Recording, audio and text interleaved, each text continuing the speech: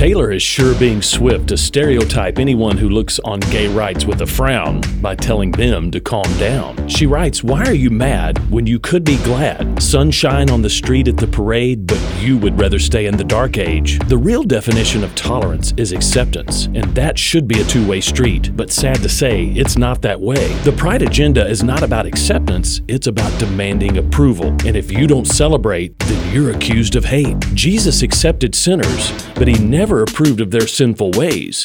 He told them to repent and believe the good news that he came to save. The world is trying to save you from low self-esteem, but when Jesus saves you, it's by being redeemed. Read 2 Corinthians 5:17. It's a big charade to believe that Jesus would celebrate you in your parade. He's stepping on your gown because that's the whole reason he came down. I'm Pastor Heath from Woodland. Think about it.